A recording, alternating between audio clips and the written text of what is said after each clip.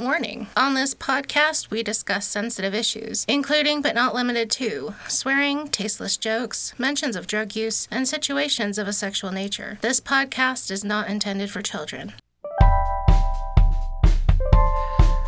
Welcome to Bibliowrecks, where we read the worst stories the world has to offer. I'm Bam Bam. And I'm Bugs. Bugs, what wrecked you this week? Oh my gosh, this wrecked my month. No More Heroes is a shared world anthology edited by Wayne Goodchild and Bill Tucker. Ew, they had to have two editors. Two editors. To slog through it. Do you know what a shared world anthology is? No, what is that? Okay, so I didn't know what this was either. I had to look it up and Google multiple different searches to even find what the thing was that I was looking at. Mm-hmm. So I don't know if you've ever read them, but there are shared world anthologies of like Doctor Who. And it's basically fan fiction set in the world of Doctor Who. And they will publish these short stories. And the limitations are the ones in the show. You have to have like the doctors and they can't do wildly out of character things. You have the characters from the TV shows. And then they write mini episodes of the show and publish it in an anthology. This is a thing. It's published. It's a popular but very tiny niche. It kind of reminds me of what they do with Star Wars. Yes. Because a lot of the novelizations of Star Wars are like taken care of by different authors and stuff like that, and they have to just maintain everything within a certain loose assembly. Right. It's kind of like staying within the canon of the world, but then building your own little stories within it. That's the broad, well-done version. This is the very badly done version. These guys, Wayne Goodchild and Bill Tucker, they wrote a epilogue and a prologue explaining the world. And then they sent a PDF that was 17 pages long with a character list and character description of the characters you were allowed to write about to the authors who wrote these short stories. Oh, gosh. So, you know those kits where you're given cookies and gel to decorate them and oh yay, but it tastes like cardboard? Mm-hmm. That's this. I don't like that. Were there any like big name authors, like anybody of note, or just kind of... I didn't look up any of the authors specifically. It looked like I did find their, what was it called? It was like a blog, chat room. These people had already been in a chat room format talking with the author and like, I guess doing this own little tiny fan fiction group. And that's how they gathered these authors. These were basically, I'm on Blogger and I'm funny, haha. Oh yeah, you can write our short story and we'll put it in this book. Guess what the people earned for writing these short stories? Publicity? 1 cent per word and a copy of the book. Oh, gosh. No publicity. You cannot find this book on Google. 1 cent per word. I tried 1 cent per word, and I think they handed over the copyright to the editors. I think they retained the rights. I don't know for sure because I didn't read all of like the fine print and stuff. What would you say the stories are average? Like 5,000 to 8,000 words? There was a few in there that were 10 to 12 pages long. So I don't know a word count. But there were some that were only 3 or 4 pages, and you could tell they were packing in as many extra words as they could. And I was like, why are you saying lamented sadly? You could just say lament. Why? Because you're saying, I sadded sadly. And then I was thinking, I finally found out the 1 cent thing. I was like, oh, there's that extra penny. Oh, God. And if you do that 5 or 6 times over and over in different ways, there's an extra 10 cents. Oh, gosh. This sounds horrific. Yeah, so how about we get into it? Oh, please do. I'm ready. So we start out, page 1, prologue. We meet Dr. Muertos, who is the supervillain, and then he is defeated by the Guardian. He's like the superest super, and no one can defeat him. It sounds very generic. Very generic, angel, humanoid. Superman stand-in. Pretty much, yeah. He gets defeated, and then Muerto shows up, and he's the supervillain in 2008. So 2008 is when this is all set. Oh, no. Yes. Everything is set in 2008, 2009, 2010. So Muerto goes to the outback of Australia and has a showdown with all the heroes of the world. He wants to take control of the world. He wants to own it. Any particular reason for Australia? So that they could blow it up, annihilate it, and only 20 million people die. That's purposeful. Yeah, because it is a plot point over and over, the outback of Australia. It's in several of the short stories. I guess that's just the setting that the editors decided this is where it happened. So 2009, November 20th, 2009, I think, there's this showdown. Every hero on the globe with superpowers is in the outback. They face Muerto, and Muerto blasts this dark energy that makes everything age super fast. And so it's like this magic atomic bomb wipes out the entire continent so that there is no vegetation, no plants, hardly breathable air. It's ground zero. Does it ruin all three of the main cities of Australia? All 20 million people are dead. So the whole continent is foobar. The entire continent. Yep. Okay. Every human, every animal, every plant is destroyed utterly. It's so weird you picked Australia though. And I couldn't find a good reason why. It wasn't Africa or North America or Russia. I don't know. Because the three main cities of Australia are on the coast, spread to the three corners of the continent. Right. And this was in the center of Australia, in the outback. And there's supposed to be these after images that you see where it's like these red and black ghosts. And Muerto turned into a giant tentacled octopus monster and sucked all of the heroes and villains into his body. And when they destroyed him or he blew up or whatever this thing happened, he is destroyed. Every hero and villain there is destroyed. And it's just the cataclysm. Did he mean to eat them? Was that part of his plan? He absorbed their energy into him, maybe. But then he also blew up too. Did he eat it too much? Is that? I don't know. It's not explained well. It doesn't. And they make a point of the whole book. Nobody really knows what happened in Australia. No one survived that day in the cataclysm. We just don't know what happened. Afterwards, they only see the after effects and guess. And in fact, that is a very frustrating theme in the book. I guess as far as the writing of the authors, unless they were heavily constrained and edited on, you kind of have to leave it so vague like that. They had to leave so much open-ended so that the authors could actually have wiggle room to put their stories into. Was it at least a good hook for a prologue? I kept thinking it was History of Superheroes in America thing. I didn't realize it was the beginning to the story. Mm-hmm. If that had been better explained and we had the list of characters, like a cast list, mm-hmm. and their abilities, all of the stories would have made a lot more sense going into them. On their own, almost none of the stories are cohesive or make any sense. Because I tried. You and I read Rebirth of Farmer. On its own, makes no sense. Mm-hmm. After I've read most of the book, okay, I know what's going on. I can just write this out. I can tell you what's going on. And it took hours and hours of reading to get there. So, yeah, I feel like in the same way a fandom of Doctor Who expects you to know who the 10th Doctor is and who Rose is. This is walking in expecting you to know who these characters are, but they don't exist in broader culture, and there's no way to know these backgrounds. So that part was very poorly done. Oh, and quickly, before we go any further, I wanted to give a quick warning to the listeners. This episode contains graphic material. In the book, we will read about suicide, child sexual abuse, murder, and violence. Oh God, I'm already sad. I won't dwell over details, but please take care of yourself, and I'll give warnings ahead of time. It gets bad. It gets shocking. There a few times I was shocked and horrified. Upset. Yes. Okay. In story 1, we will deal with the child sexual abuse. Oh, boy. You're going to have to skip it and get to section 2 if you want to skip that part. All right. Goatman torments a town and rapes 13 teenage girls. Hold on. Already.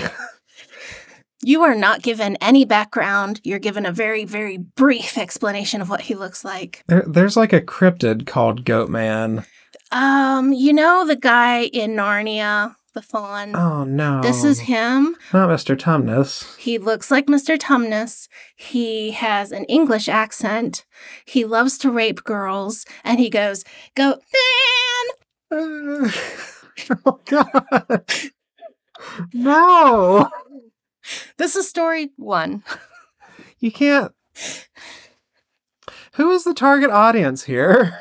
The people who wrote the story and understand the world. Just keep.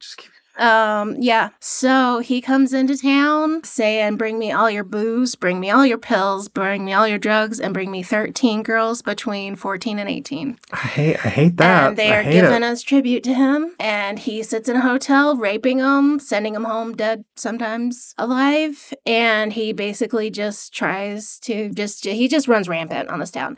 They try to assassinate him. Bullets don't kill him. He doesn't die. He heals super fast. He can jump like 30 feet into the air, can crack your skull with his hooves, and you're dead instantly. He is like the super strongest Superboy in goat form, and he's really gross. He sounds like a Greek mythological villain. Yeah, I was upset at the variety of power levels that these characters have. He is way overpowered. He should, and in fact, okay, so that's the summary of the first part of that story. Okay. The second part of the story is the perspective of one guy designs a plan to take Goatman down. He builds Dreadnought, a 9-foot-tall robot frame that he stands inside of. They trick Goatman into going into a mine. Goatman stomps his hooves and creates like a seismic event? Yes. And the guy in the Dreadnought was outside of the cave watching, and he shoots rockets and huge-ass bullets at Goatman, who jumps out of the way. And then he pulls up, like, a 12-foot cannon off of a World War I British boat or something, and shoots a cannonball into the mine, which drops on Goatman and finally knocks him out. What would you do if someone had been raping your girls and destroying your town and you finally got him to where he couldn't escape? Honestly, I'm still stuck on the fact that they turned this into a kaiju fight. Like Oh yeah, first story kaiju fight. Yep. He's just like a regular sized goat man, right? Yeah, human sized. Like if you took a goat and stamped him on his legs and gave him human muscly arms and hands. And your first thought was giant robot. Mm-hmm. Giant wooden robot? No, it's like he was a welder and he has a piece of some superhero weapon or armor on it, but that doesn't do anything. It's just like a piece like a foot long. I don't know. So yeah, they have him right where they want him. What do? You try to kill him, right? Right. No, they cut open his belly, insert a bomb into his gut, sew him closed, and send him home as a message to the other superheroes that they are gonna fight back now. What? They send Goatman home with a bomb in his gut instead of just killing him. So he's gonna go back to like the secret hideout? And no, all the villains just take over towns. It just sends a message broadly to the other 50 or 80 supervillains in the world. So Goatman just goes along with it and just like walks off and blows up in the woods somewhere? They say, "Oh, we won't detonate it if you go home and leave us alone." So he goes home and cuts it, and they just cut open his belly and take the bomb out. He survives and goes on to kill lots of other people. That's really unsatisfying. Extremely. I mean, because this guy has been built up as this nasty, evil dude. I mean, just built up as this terrible, terrible villain. What do you want at the end of that? You want to kill him. You want to be satisfied that he can't hurt anyone else. And they try to build this idea of us, the little guys, are fighting back. Multiple stories. It's from the perspective of people who aren't superheroes, aren't supervillains, and... kind of The Incredibles, but from the other side. More like, in the Godzilla movies, and you're always following a civilian, and they're trying to run away, that perspective. But if you could get Godzilla and knock him out and kill him, and he would stop destroying your entire fucking country, wouldn't you? No, we're just gonna say we're fighting, wee! You know who won't write a 17-page PDF and then ignore the reader's need to read it? Me? These ads.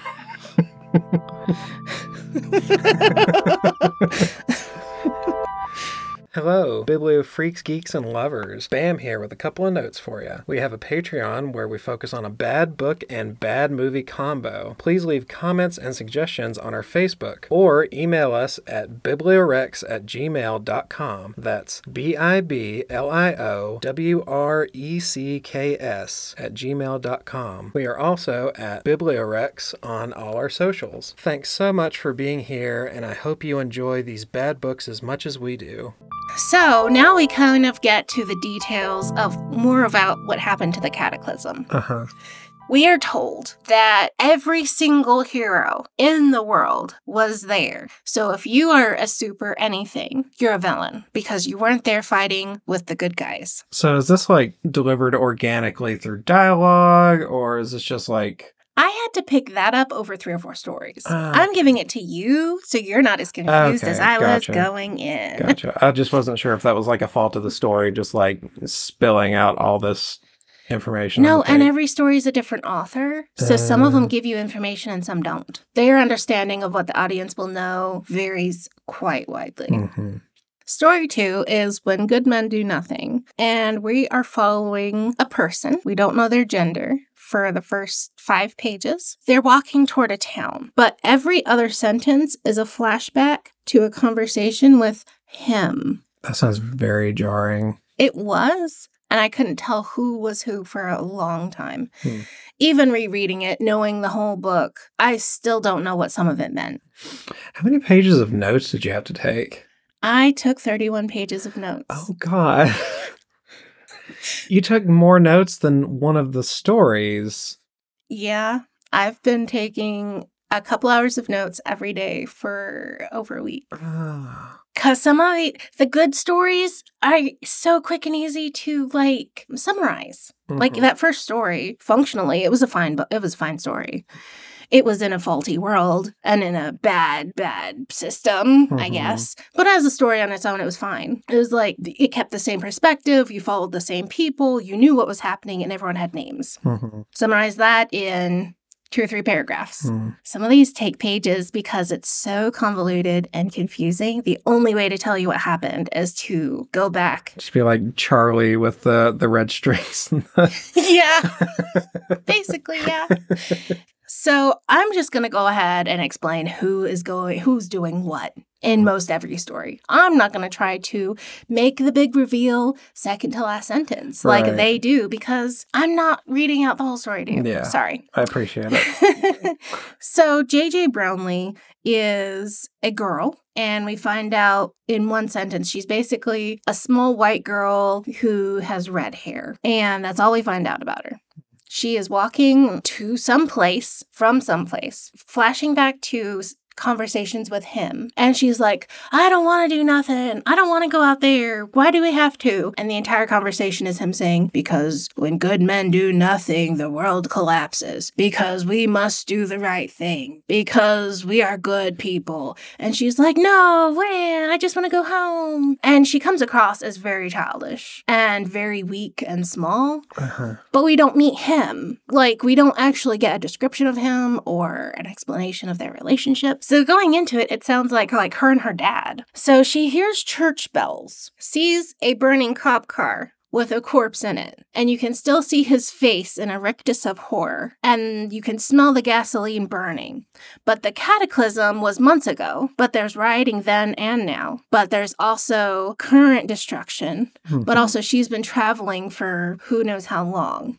So where this story is set in time, no clue. That's very odd, but I guess you got to keep your reader hooked with a dead body that's upsetting.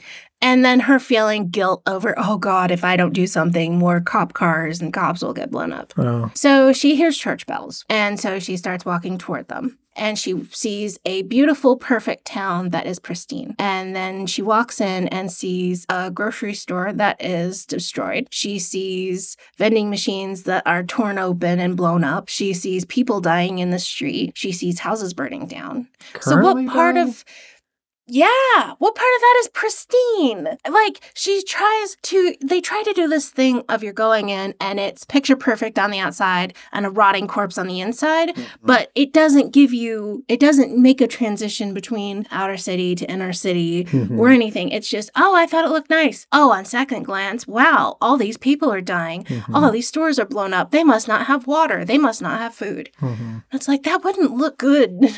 Yeah. And if you had a cop car right here and then you walk a mile to this town, how would it be pristine a mile away from blown up cop cars? So she hears the church bells. She walks toward it. All of the people in the town are walking like zombies toward the noise, walking along, not paying any attention to her. An old man bumps into a mobster. And so she notices the mobsters. There's these 14 men who are well-fed and have guns. Like Italiano mobster? They're not described more than guys who obviously have had food, they have guns, and they're not hurting for money. Everyone else in the town is like gaunt and dying and thin and pale. The only way I could figure out, because they're not hoodlums, they're organized. They're not exactly, henchmen. They're not exactly henchmen, but they kind of are. But you don't find out they're henchmen at the beginning. Right. So this old man bumps into one of these henchmen / mobsters, and then he falls over in the street. The mobster turns around and shoots the guy in the head. So JJ stops and is frozen and is like, oh, should I help him? Oh, should I do something? Oh, what can I do? I'm so small and little. Honestly, I'd love her to do anything in the story.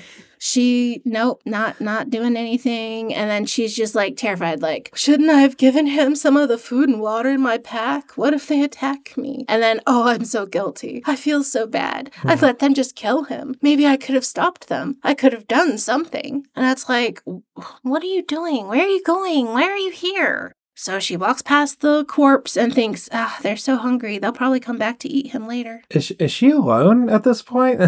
Theoretically, yeah. In all of these descriptions, she's alone. Here's a quote of her. I wanted to do something, anything, but I couldn't do anything. I could only stand there and watch helplessly. There were so many of them carrying guns and likely to shoot me just as quickly as the old man. She remembers her conversation with him. Can't we just hide? After what happened in Australia, I think they might have already won. All that is necessary for evil to triumph, he said powerfully, is for good men to do nothing.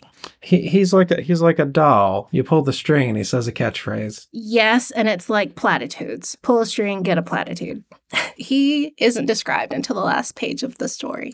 So the Reverend is doing a tent revival in the church. Oh, I didn't notice. I didn't mark that down. He is a black guy. Oh, wow.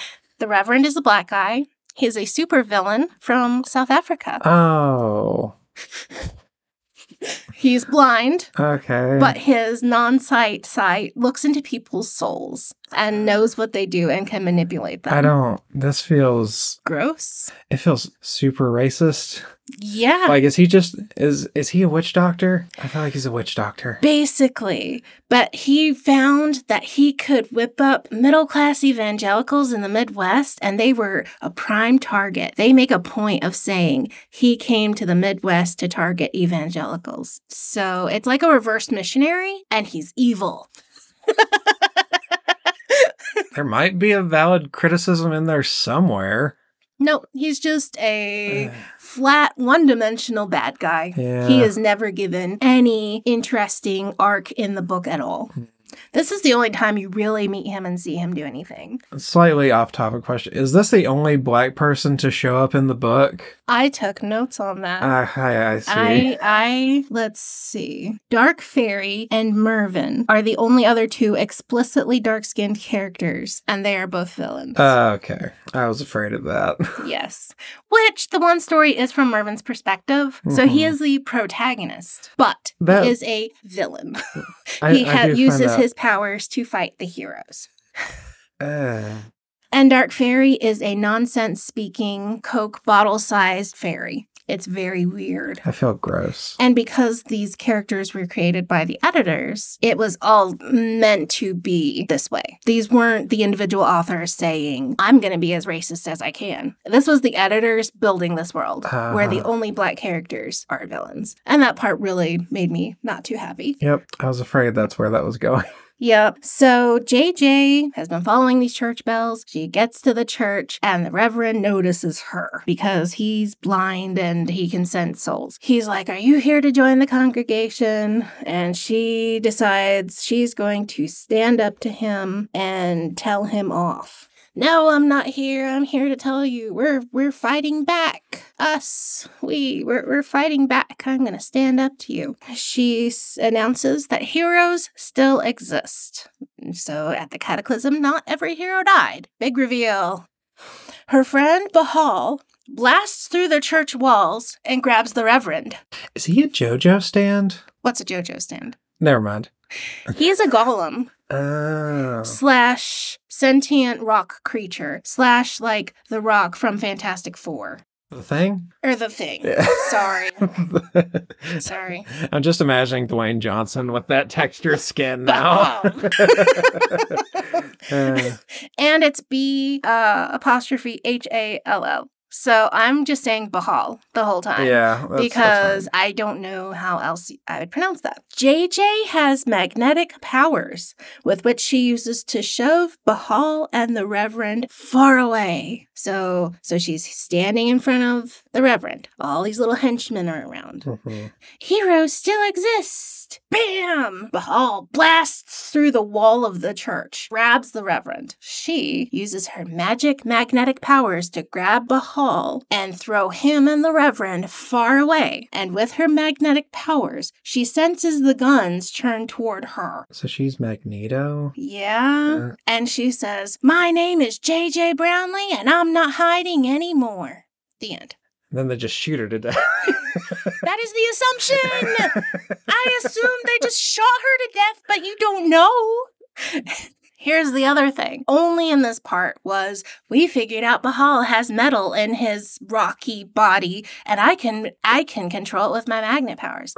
I went and looked at that PDF. She can fly. She can use her magnet power to fly. And they never brought that up? Nope. She was walking for hours and miles. Where was Bahal the whole time? He wasn't with her. She never described him as being with her. He wasn't going around to the back of the church when she went in the front. Just suddenly, boom, there he is. So, did she just pull Bahal into the church? No, he came running through. Blast. Just out of nowhere. Out of nowhere. We didn't even know his name until that moment. That's who the him was she was talking. And I had to go back and reread it to figure out that was him. That's very unsatisfying. Yeah, unsatisfying, confusing, because we go from Goat Man terrorizing a town to a girl who's actually a woman who actually has superpowers, but is pretending to be a civilian who can't do anything. And then, she does have powers. And I was just like, I don't know who this is. I don't know who Bahal is. And then I have to look at the PDF that was sent to the authors to find out she has powers and her, description and stuff. And apparently she was in a relationship with Bahal. They were a couple. What? That's revealed on page 338. That's so weird. Especially the dynamic that's shown between them. It very much feels like a paternal relationship. He's telling her things and she's just kind of supposed to blindly accept them like a child to a parent, but it's her boyfriend. And she's even trying to say, couldn't you hear them? Weren't you here listening? What happened in Australia? And he says, all I heard were the screams. But he wasn't there. But where was he? What was he doing? We never find out the whole book. He is never given more character development or background. And I didn't read his thing in the PDF. Only read a few. You know what else will throw a metal man at you and fling you off into the distance? What's that, Bam Bam? Our ads and sponsors. Oh boy. Hello, Bibliowrecks, geeks, and lovers. Bam here with a couple of notes for you. We have a Patreon where we focus on a bad book and bad movie combo. Please leave comments and suggestions on our Facebook or email us at bibliowrecks@gmail.com. That's BibliowRecks@gmail.com. We are also at Bibliowrecks on all our socials. Thanks so much for being here, and I hope you enjoy these bad books as much as we do.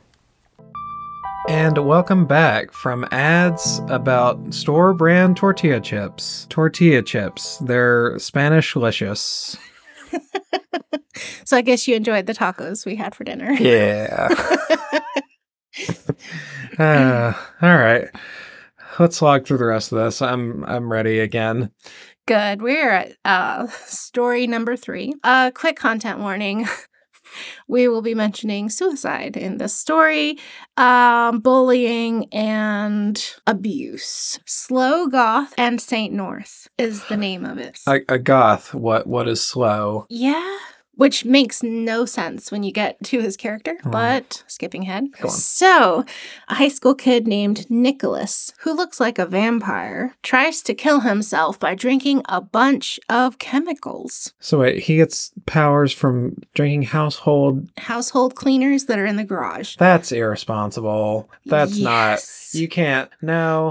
Children can. This isn't like rated or anything. This isn't like Spider-Man with a radioactive spider. This is just, I hated myself, so I went to my garage and drank petroleum and paint thinner. Like a child could feasibly read this. Yeah. And get a bad idea. Yeah. This. And it gets worse. Okay. So he goes back to school. He loses a ton of weight. He was the fat, chubby kid who got made fun of, gains superpowers, becomes a very thin goth kid who is a vampire.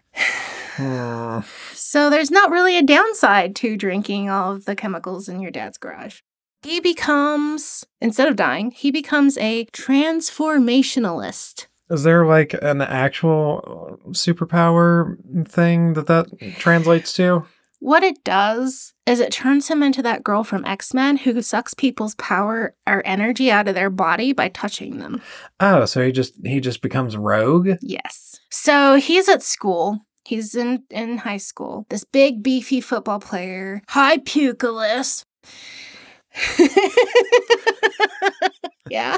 Puculus. Puculus. His name is Nicholas. The guy calls him Puculus. That's by far the best name in the book so far. Yes, and it's a mean nickname by a jock. I will be referring to Nicholas as Puculus now. Absolutely fine, because Slow Goth is dumb. So, bully comes up, Puculus, smacks him upside the head, and then he reaches out to grab the kid, by the arm, and when he grabs Nicholas by the arm, Nicholas starts sucking all the life energy out of this jock. So the jock starts shrinking and turns white and gray and falling over. And one of the jock's friends is like, "Hey, what's he doing to you, Dennis?" And he comes over and smacks the connection. So he breaks it before the guy dies. So he ends up in a coma for 3 weeks and then in a wheelchair for the rest of his life. So did Puculus do this on purpose? He claims not to have.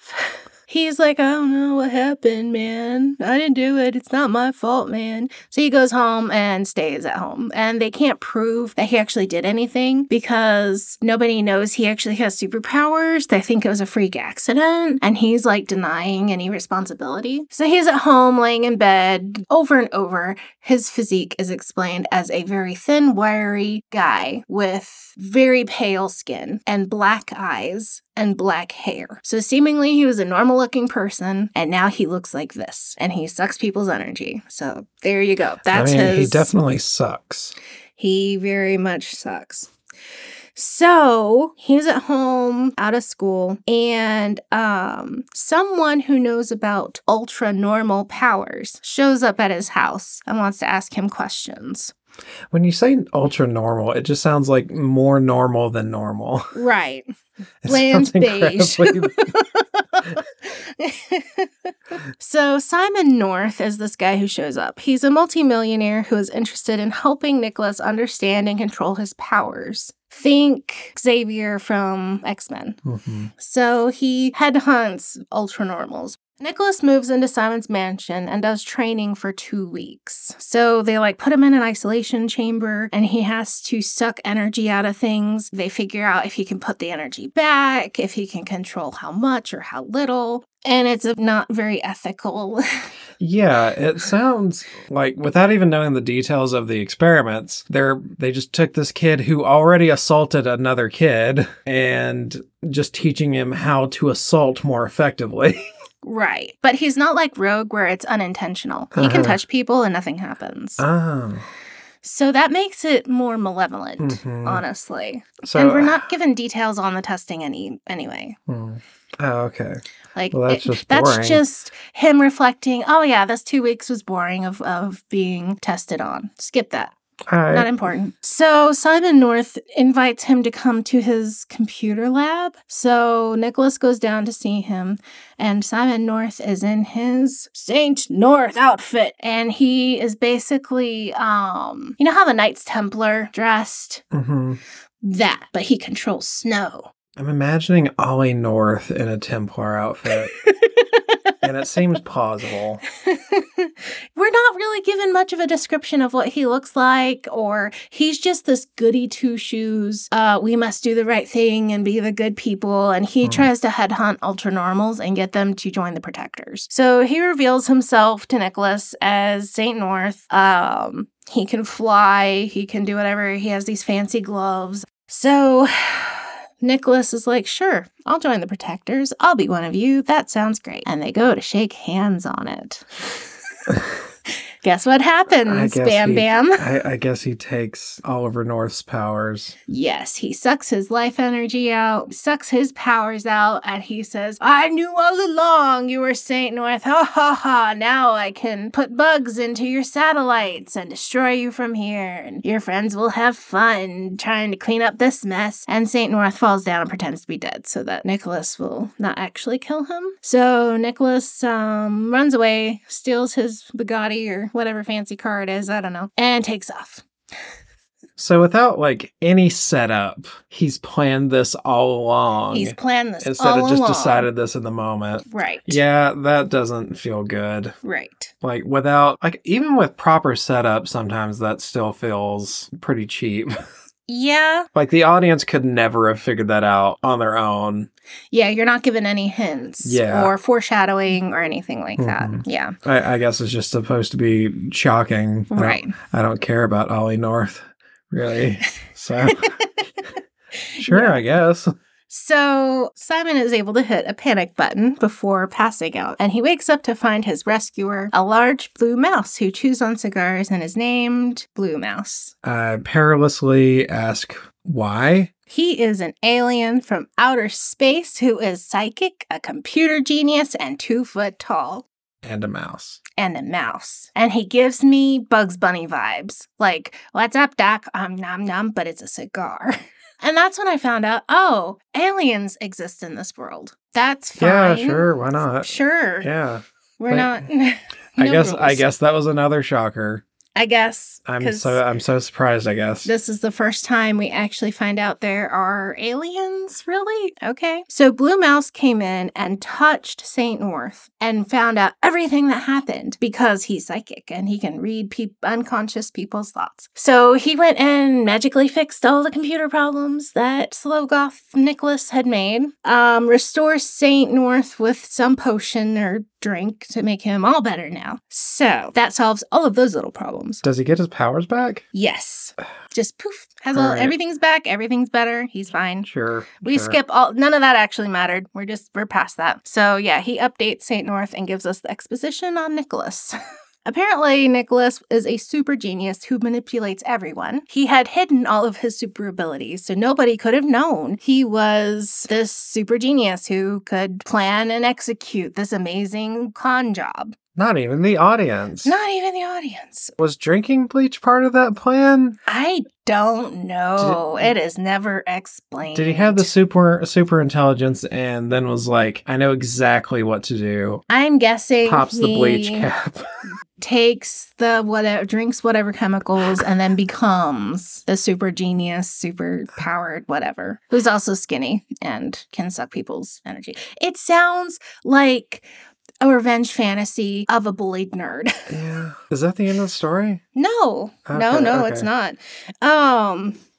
So they're like, oh, he got away. We don't know where he is. And Simon is like, I put tracking devices in all of his clothes. So he must have been suspicious. Mm-hmm. Or does he do that to all new recruits? Okay. So they know where he is. So St. North finds him in an airplane, taxiing down the runway. He rips the door off of the airplane and confronts Dr. Pustule, the villain that Slogoth has joined. Dr. Pustule. Did he meet him on an online chat room? Dr. Pustule is the head of the League of Doom. Do you know that so far in the book? No, you don't not. I'm telling you so that you actually... No, you don't not. I'm sorry. If I didn't do it, the commenters would, so... Thank you. No, you do not. Dr. Pustule is the head of the League of Doom, mm-hmm. which you have not been told so far in the book. He's not even mentioned at the beginning with Muerto and whatever else. So Pustule is the supervillain. Slogoth decided to join him already ahead of time, and all of this other thing was just a ruse to get into St. North's house and attack the satellites, even though that actually did nothing. It didn't matter. Dr. Pustule does some villain monologue, then pulls out a pulse sonic drill that is tuned to St. North's DNA. What? Apparently, the DNA sample from St. North was a useful thing for Slogoth to get, but this doesn't ultimately matter anyway. He uses this, and it's supposed to be like an air gun or something that he shoots at St. North, and it's supposed to interact with his DNA and destroy him, blow him up. But St. North blows a blizzard out of his mouth, and it hits the air cannon thing and blows up the airplane. And the blizzard coming out of his mouth blows him out the door, so he's safe. Boom. And then the fuselage blows up, so anyone in the airplane would have died too. Boom. Unless you drank the jet fuel. Became even smarter. But then St. North finds the GPS tracking on the underwear at the top of a mountain, so apparently they didn't die anyway. And there was a bomb to detonate within 10 feet of him getting to the thing. But it was just a warning to it was just a joke. You heard it here, kids. Drink the bleach. It's fine. It will turn you into an X-Men. Mm-hmm. Yeah, so, it wasn't a bad story. The descriptions were good. Prologue, people talking, that part was fine. The silly, cartoonish vibe in the second half was very jarring from the suicide attempt and then murder attempt in the first 2 pages. Because we start out super dark with the suicide, the jock, all that stuff, and then suddenly we're shooting air cannons and blowing up airplanes and flying, because St. North flies like a snowflake. He floats. And no consequences to be No seen. consequences of any of this. Yeah, that's pretty fucked up to evoke suicide in the first couple of words and then have no repercussions for anything. No lesson learned, no social consequences. He just gets everything that he could want because he is a villain at heart. Yeah, I'll buy that. Teenagers are genuinely bad people. Speak for yourself. Do you have any favorite quotes? From that one, none of it was particularly good or particularly bad. It was just kind of a blah story. I think I would give it maybe a C+ or a B. If you understand the world, where you're going, where you're coming from, it's fine within the story itself. Yeah. On its own, completely incoherent. You don't know who anyone is and what's happening. Within the broader world, it was fine. Compared to some of the other stories, I was able to basically break it down in a page and a half, which was really good compared to some of the other ones. You know who won't feed you bleach? Actually. Thank you, Biblio freaks, geeks, and lovers, for joining us today. Send your Biblio recommendations to bibliowrecks@gmail.com. We are at Bibliowrecks on Patreon and all the socials. thank you for all the bad books and the good laughs. Goodbye.